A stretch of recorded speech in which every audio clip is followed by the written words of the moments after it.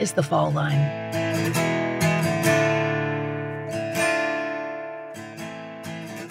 They kind of speculated that she kind of just was overreacting in the incident, and they tried to downplay how she got hit by the car and what originally started it.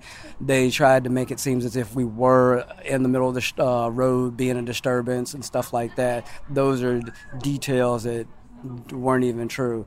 And I guess from their standpoint, just to try to be sympathetic to what they were going through, it was so completely random. Like, even to this day, it just made no sense because it wasn't there.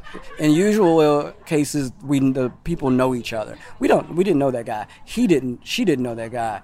And the police detective later just speculated that he believes that dude was just looking for somebody to kill. Like, if it hadn't been us, it was going to be somebody that day. And he also said that he might have been following y'all for way longer than you believe. There's no telling. He could have been stalking her for quite some time, and we just had no idea. A long time ago, Atlanta was where everything ended. Terminus City, the end of the railroad line, belted by circling tracks where freight came and went. Even now, Atlanta remains the ultimate destination for many, with the metro population growing each year, and more middle and low-income families priced out of town and into the suburbs. According to an Atlanta City website, there are hundreds of neighborhoods within the city limits. Million-dollar houses pressed in between steadily decreasing patches of low-income housing. There's Grant Park, Ormwood, the old Fourth Ward, where Atlanta Beltline development connects, quote, 45 in-town neighborhoods via green space and walking paths. Mixed-use developments have sprung up alongside a splash pad and a skate park. The old Ford factory has been repurposed into lofts. Ponce de Leon, once the unofficial segregating line between the north side of town and the south, is the area's main street. It runs right into downtown Atlanta, where clogged traffic circles construction sites and inches toward the capital. Every city has its own language, often indecipherable to outsiders, and Atlanta is no exception. The southeastern grocery store chain, Kroger, has very firm footing here. So much so that, to tell neighborhood stores apart, Atlanta has given them nicknames. Many Krogers are described based on the culture of the neighborhoods that surround them, and that's to neutral or problematic effect, depending. Kosher Kroger in the neighborhood of North Druid Hills is in walking distance of temple services. It has huge displays each Jewish holiday and houses a Chinese restaurant closed on Shabbat. Hipster Kroger on Caroline Street, between Little Five Points and East Atlanta. Shiny new Crowbar, close by, has plenty of organic foods and beer on tap. Disco Kroger, next to what was once an all-night dance club in Buckhead. Fiesta Kroger, down Buford Highway, where many immigrant populations live and work. Quote, Ghetto Kroger, in southeast Atlanta, far enough down Moreland Avenue not to be fashionable, but only blocks from Grant Park, where refurbished homes in historically lower-income neighborhoods now sell for $500,000 or more. And then there's Murder Kroger, a store the Atlanta Journal-Constitution writes was once called Scary Kroger.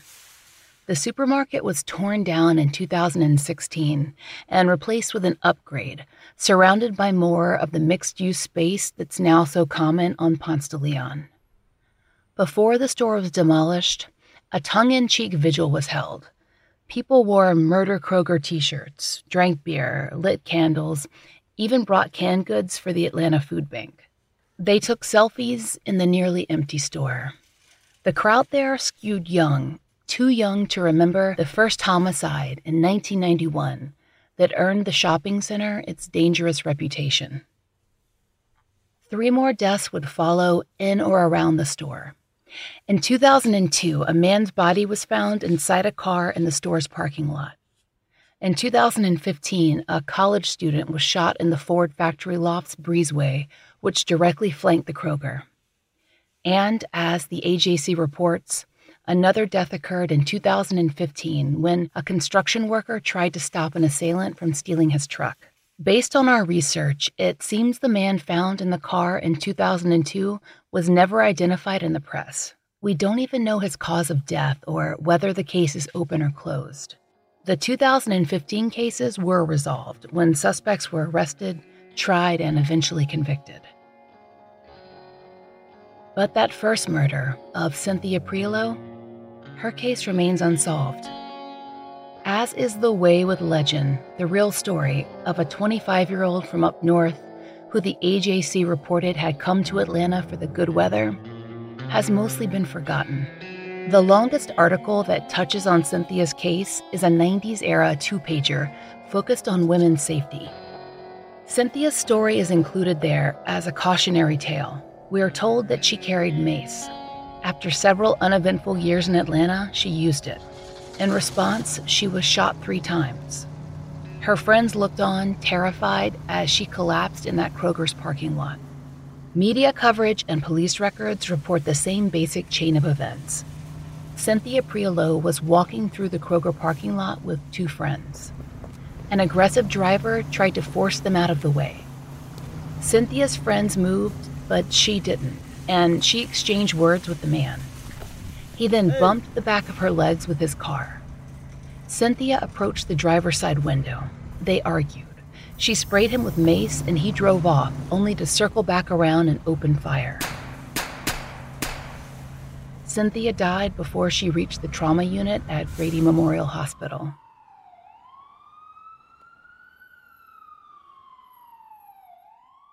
That's not exactly how things happened, though. At least, not according to Damon Parker.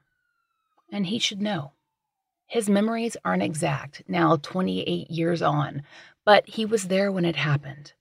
He and his cousin, Stephanie Buffington, are the 2 friends never named in media reports. They wanted it that way. They didn't know if Cynthia's killer would come for them. After all, at the top of the episode, Damon told us what the investigator said in 1991. Maybe that man had been looking for someone to kill. Damon and his cousin didn't do media interviews, and they tried to keep a low profile. In the 1990s, news articles regularly included people's addresses, and Damon and Stephanie didn't want to risk that. They didn't want to attract the shooter's attention. A man who could drive calmly away from a murder scene, he'd have no trouble doing it again. It's only been in the last 6 years that Damon has spoken publicly about Cynthia's death. It wasn't easy to dredge up those memories or the fear or the trauma. In 2013, he first heard someone call that store on Ponce, the place where his friend died, Murder Kroger. In that moment, he realized that his experience and Cynthia's murder had become Atlanta legend. Yeah, I think originally they were calling it Scary Kroger. The first time I heard of it, I think it was around 2013, 2012. I was at the Little 5 Points Halloween parade. I was taking pictures there, and I was with a friend of mine, and they had a float. They were doing a Murder Kroger play. I think it was Dad's Garage, and I just kind of was dumbfounded, like, are you serious? And, of course, people were hamming it up and playing like they were dying, dead, being shot, whatnot. And at that point, I was kind of horrified. Like, up until then, I thought about it on a regular basis. However, I would never, before then, get on the internet and do any searches on it. I would hear things here and there. It took Damon's cousin, Stephanie, longer to hear that nickname. She actively avoided news reports concerning the Ponce de Leon Kroger. When we met with her at a Buckhead hotel, she watched a 1991 news report. It was the first time she'd seen direct coverage of the case, seen her 21-year-old self turned away from the camera, getting into a police car to go make a statement. Were those her clothes on the ground Yes. in the video? Yes, and that's kind of disturbing, yeah. It's so traumatic. Do you feel like at that age, you were young, 22, did you realize at that time how traumatic what you had been through was? Looking back, yeah, because I had nightmares for a little bit, yeah. Just seeing somebody getting their clothes cut off and she's shot, yeah. Damon said he had a lot of, things that stuck with him over the years emotionally from being there? I have mostly friends that were asking me a whole bunch of questions, like what happened, and they still like, well, what do you think happened? Like people we know later on in the years. So you didn't watch much of the media coverage, but you have heard about people in Atlanta sort of making the whole murder Kroger jokes and things. What has been your response to hearing? Not funny. It's not funny. I mean, Kroger shouldn't have that bad rap anyway, because they don't ask for all that violence down there. But I think just because it's so close to a police station, maybe, I don't know what they could do to make it better, you know? We've talked about it before. It seems like people who make that joke haven't necessarily had to go do their shopping there or feel afraid before, maybe. Yeah, and I think they just not been any kind of violence or seen anything scary. It was kind of scary. I was kind of jumpy, but I never went. I mean, I went back to Kroger like a couple of years later, but I did not go into that Kroger after that. I did not. No. Even when people said, let's go to Kroger, I was like, oh, my friend died there. And every time I go past that Kroger, although they're remodeling, the only thing I say, like, I was shot at in front of this Kroger. This is creepy. Damon hasn't avoided the Ponce de Leon Kroger. In recent years, he's gone out of his way to involve himself in conversations and events surrounding it.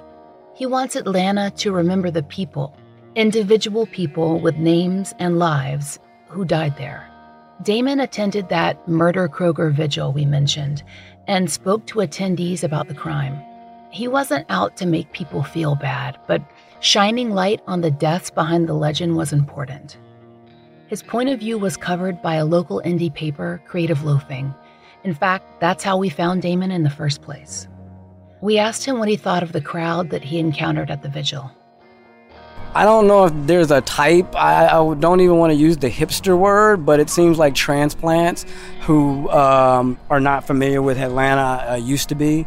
They don't remember all the projects. They don't remember the areas of town where it was kind of like we would get dangerous. There was East Lake Meadows. There was Thomasville. There was Carver Homes. There was projects near Old Fourth Ward. So there was definitely pockets of Atlanta where, okay, here's some big houses over here, and then one block later, you don't want to go over there. So those are the people, and they hear about Atlanta being the place for music, the place for entertainment, and this and that. But other things, they just don't think it could ever happen to them because they believe it was something that we were involved in. It seemed to us that it was the people who feel safe, don't ever have to not feel safe, who thought it was such a funny joke to call it. Well, we used to be those type of people. That's one of the reasons we probably were targeted, and we didn't even notice that guy. And that's the irony of it. It's like, I don't know why you think that it can't happen to you, because we thought the same thing. We're like, hey, we don't do that type of thing. We're not involved in drugs. We're not in gangs. We don't have to worry about that. And then here it was. And for some of them, it may never happen, or it may never happen on that scale. It might be somebody that's in their apartment building or something like that. But either way, it was just one of those random incidents where it's like, boom, you're face to face with somebody crazy. When Cynthia died, Damon was only 19. Frightened and in shock, brought down to homicide to give a statement, traumatized after witnessing the murder of a friend he was just getting to know. At 47, he sees things differently. He says he's no longer worried about that man finding him. He spent the last decades on alert, protecting the people around him, always aware. Now, Damon will readily discuss what happened in 1991, especially if it means attracting attention for Cynthia's case. He can't investigate her death, but he can grow the knowledge base on her case and introduce it to a new audience. That's why he agreed to meet with us. We interviewed Damon at the Atlanta Beltline Skate Park, a large green space with shaded benches, concrete skate ramps, and plenty of room for leisure. Atlanta has always sprawled, more so than other cities, and the Beltline is one attempt at cohesion. A project that will take decades to finish, it aims to give Atlantans from different neighborhoods centralized places to walk, run, and play. The official website promises that it's a place where, quote, Atlanta can come together.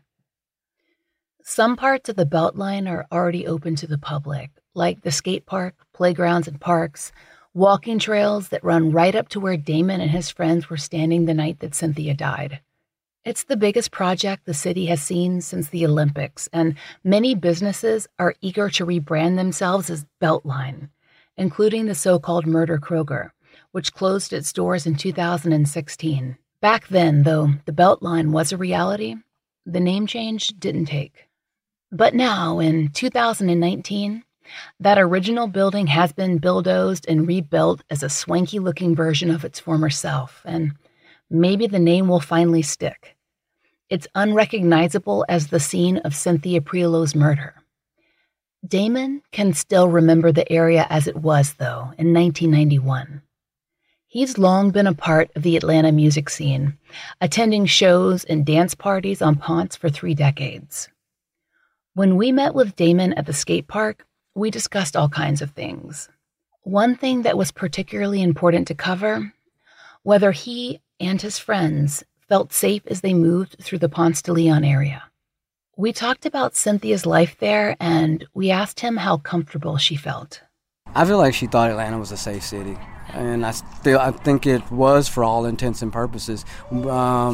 Even though Old Fourth Ward was a different neighborhood, over there by Kroger, it was just everybody going about their daily business. There were people all around us. It was not... It wasn't empty, deserted. It wasn't nighttime. It was definitely the daytime.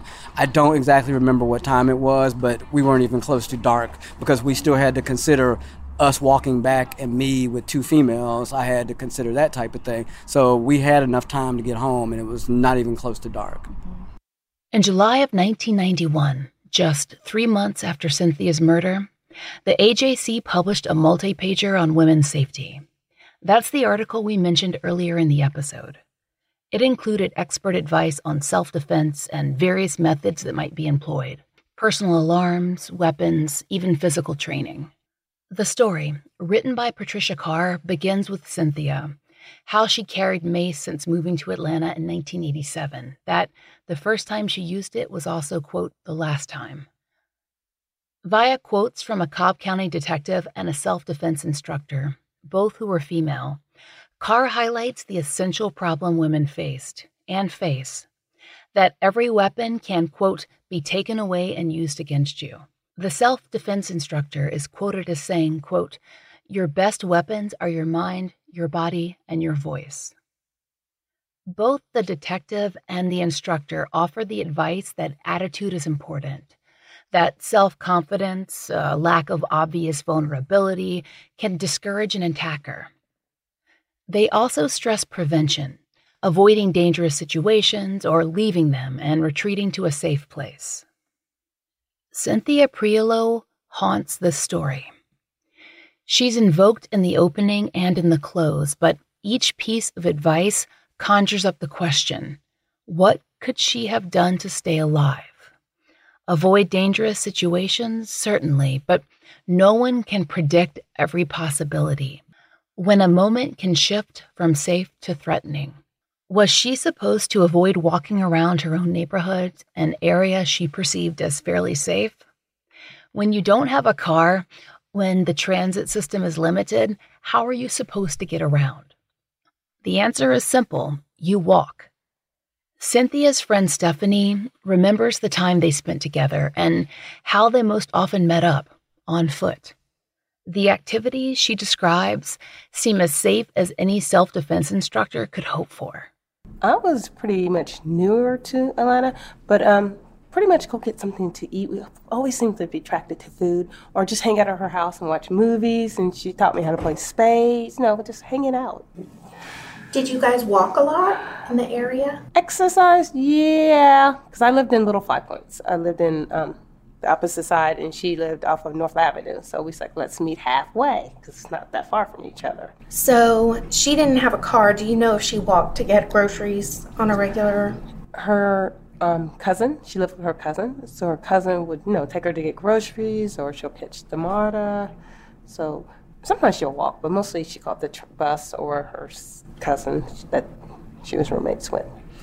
So when you guys were, walking around in the area, did y'all generally feel safe, would you say? I did. I mean, I hung out at Dugan's around the corner, and, it's daytime. Who thinks something's going to happen in the middle of the day? The experts tell us that prevention and vigilance are the best tools women have. And Cynthia practiced both. No one is on high alert all the time, but Cynthia was used to taking care of herself. She was a young woman living on her own in a new city, her parents dead and most of her relatives 13 hours away. She grew up in Jersey City and Brooklyn and didn't assume she was safe or that if it came down to it, anyone would help her. Based on who and where and when she was, can you blame her? So she carried mace. But she hadn't ever used it, not as far as her friends knew. Definitely not in Georgia. It was a precaution, something that made her feel better as she walked back and forth, or took the bus alone, or returned from late-night hotel shifts. If she was expecting trouble, it was likely not on Ponce de Leon Avenue.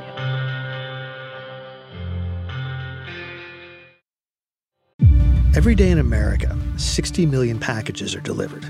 But we don't always know what's inside. He bent down to pick the package up. That's when the device detonated. Danger is everywhere, and no one is safe in Austin, Texas, as law enforcement hunts a serial bomber for 19 days. From Sony Music Entertainment, Campside Media, and Pegalo Pictures, this is Witnessed. 19 Days. Subscribe on Apple Podcasts to binge all episodes or listen weekly wherever you get your podcasts. We've spoken to retired APD Lieutenant Danny Agan before. You might remember him from Season 3 when we covered the infant abductions that occurred at Grady Hospital. Lieutenant Agan was stationed in the vicinity of the Ponce de Leon Kroger for many years and was able to provide us with more information on the area as it was in 1991 and the homicides his unit generally handled. We asked him the precise location of the APD outpost and what its function was. It was on Somerset Terrace. Okay. It was right off of North Avenue. In fact, I think it was 581 Somerset Terrace, and that was the location of the Homicide Task Force, and that's where the homicide unit worked out of, 24-hour-a-day operation. Detectives on 3 shifts, supervisors on 3 shifts. I mean, we were a full-service homicide squad. So in 91... in 1991, what would be the kind of homicides that would just be coming across your desk? Back then we were still running a lot of homicides in Atlanta. In fact, I started to look it up and see what the actual numbers would have been for that year, but probably it would have been somewhere in the ballpark of 200 murders a year. Back then, domestics, of course, were a part of our mix. Those are always going to be part of a homicide squad's mix of cases they're investigating. Another part would have been drug murders. People selling drugs, people buying drugs, people selling drugs and getting robbed, people trying to buy drugs and getting ripped off, and then somebody gets shot and somebody's dead, and then you have to work the case. Murders ran the gamut from robberies, drug-related homicides and domestic homicides, and then the occasional rape, murder, typical stuff that most big city police departments wind up dealing with. Ponce de Leon was a mix of all kinds of stuff. The Claremont Hotel is just around the corner, and of course it was a hotbed of prostitution, and then you had a strip bar in the basement. You had prostitutes, male and female, working the street. Of course you had Plaza Drugs, that shopping center up there where the Plaza Theater is. There was always some bad stuff going on around there, it seemed like. So Ponce de Leon itself was a sketchy area. The Kroger just happened to be there, and the Kroger itself wasn't really a problem. I can't remember if they had an off-duty officer working there or not. It wouldn't surprise me if they did, because they were going to get hit with shoplifters. They said they had one in the store, but that they were not allowed to go out into the parking lot, Well, apparently. Well, and see, and that would make sense. They're in the store, they're looking out for shoplifters. People are going to come in there and boost a bottle of wine, or, will pick up a few packages of steaks and stuff them down in their pants, and then they're going to leave. And that's what they're worried about, is having stuff stolen. So parking lot security might not have been at the top of the list. And of course, hindsight's 20/20, and maybe it should be. But so far as crimes happening at the Kroger involving strangers, innocent victims, people getting robbed, people getting abducted in the parking lot, that didn't seem to be the case. In Danny's mind, though Ponce saw its fair share of crime, the area wasn't particularly dangerous. Certainly not a place where people would be afraid to walk or shop or live. So, Cynthia's death and the deaths that followed, perhaps they drew attention because the area was not known for its high murder rate. The relative proximity of a single business to 4 murders, that was striking. Damon and Stephanie both mentioned that they wouldn't have walked around the area late at night, but that they felt safe in the daytime. The shooting fell somewhere in between. The AJC reports that Cynthia was shot around 7 p.m., and the police report bears that out. Incident at 7:05. A call to emergency services at 7:10. APD on the scene by 7:15. The night was, according to police records, cool and clear. April 1st, 1991 was 6 days before daylight savings time commenced, and records show sundown was at about 6 p.m. and twilight was over by 6:30. So, if the police report includes the correct time, it was dark out. Damon, though, he remembers it being earlier, with plenty of light left. His cousin Stephanie, the third person at the scene, remembers the shooting occurring in the morning, maybe the afternoon. This is not meant to contradict their recollections. They were there after all, but it does highlight the ways that our brains reshape memories. At our first meeting, Damon told us he'd seen the same news footage that we showed Stephanie. He'd come across it on YouTube just a few years back. All 3 of the interviewees in this episode appear on that tape. Lieutenant Agan on night shift, serving as the spokesman for the unit. Damon and Stephanie, their faces turned away from the camera, getting in the back of a detective's car. They were on their way to APD to give their statements. Damon told us he was shocked when he first saw that footage because he remembered himself, clearly remembered that he was wearing all white that night. But it was his cousin in white. He was actually wearing blue. According to a recent study of how emotional memories are formed, that actually makes perfect sense. In 2015, The New Yorker's Maria Konnikova interviewed Dr. Elizabeth Phelps, a scientist studying memory and how we recollect moments of heightened emotional impact. We can remember major events, traumatic or otherwise, with more clarity than other portions of our lives, but that recall comes at a price. Quote, "While the memory of the event itself is enhanced, the vividness of the memory of the central event tends to come at the expense of the details."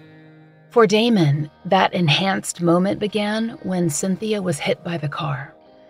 The papers consistently described it as a nudge, but that's not how he remembers things.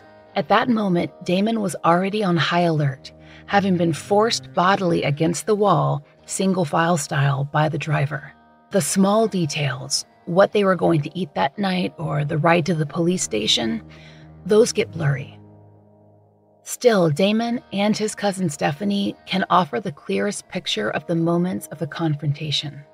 In 1991, CCTV couldn't be pulled from a dozen surrounding businesses. It comes down to the police report and Cynthia's friends. Their positions, Stephanie walking in front, Cynthia in the middle, Damon in the rear, also affected their experience of the shooting. Who saw what? Who ducked first? If Cynthia ever managed to stand? If the shots all came at once? Damon and Stephanie also had different relationships with Cynthia, and what they knew about her and what they remember about themselves can vary too. When laid against each other, though, their stories form a pretty full picture of what Cynthia was like and why she didn't move against the wall, out of the way of the driver. Why, when he struck her with the car, she decided to fight back.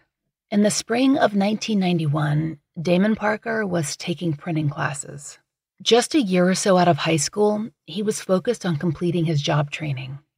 Cynthia and Stephanie spent most of their time at work, too. That's actually where they met, at the Ritz-Carlton Hotel downtown. Cynthia was friends with my cousin, Stephanie Buffington. Stephanie is like about 3 years older than me, and I kind of used to always tag along behind them because they were like the cool kids, and I was still learning the city. They both worked over at the Ritz-Carlton Hotel near Lenox Mall. Did you hang out with Cynthia frequently? No, that was one of my first times. I knew who she was, but we hadn't hung out a lot. Can you describe for people who have not seen a picture of Cynthia what she looked like? Dark-complected lady with curly hair. She was originally from Brooklyn, New York, but, I mean, she really was at work so much, well, I guess her after-work outfit didn't really matter as much to her. So it was like every time I saw her, it was mostly jeans and T-shirt. Very quiet. She was tough. Like, she was really from Brooklyn, so she kind of fit that build of the average Brooklyn girl. She didn't take a lot of gump from people who disrespected her, but she was also a very respectful, good person. So you wouldn't describe her as someone who was an aggressive person? No.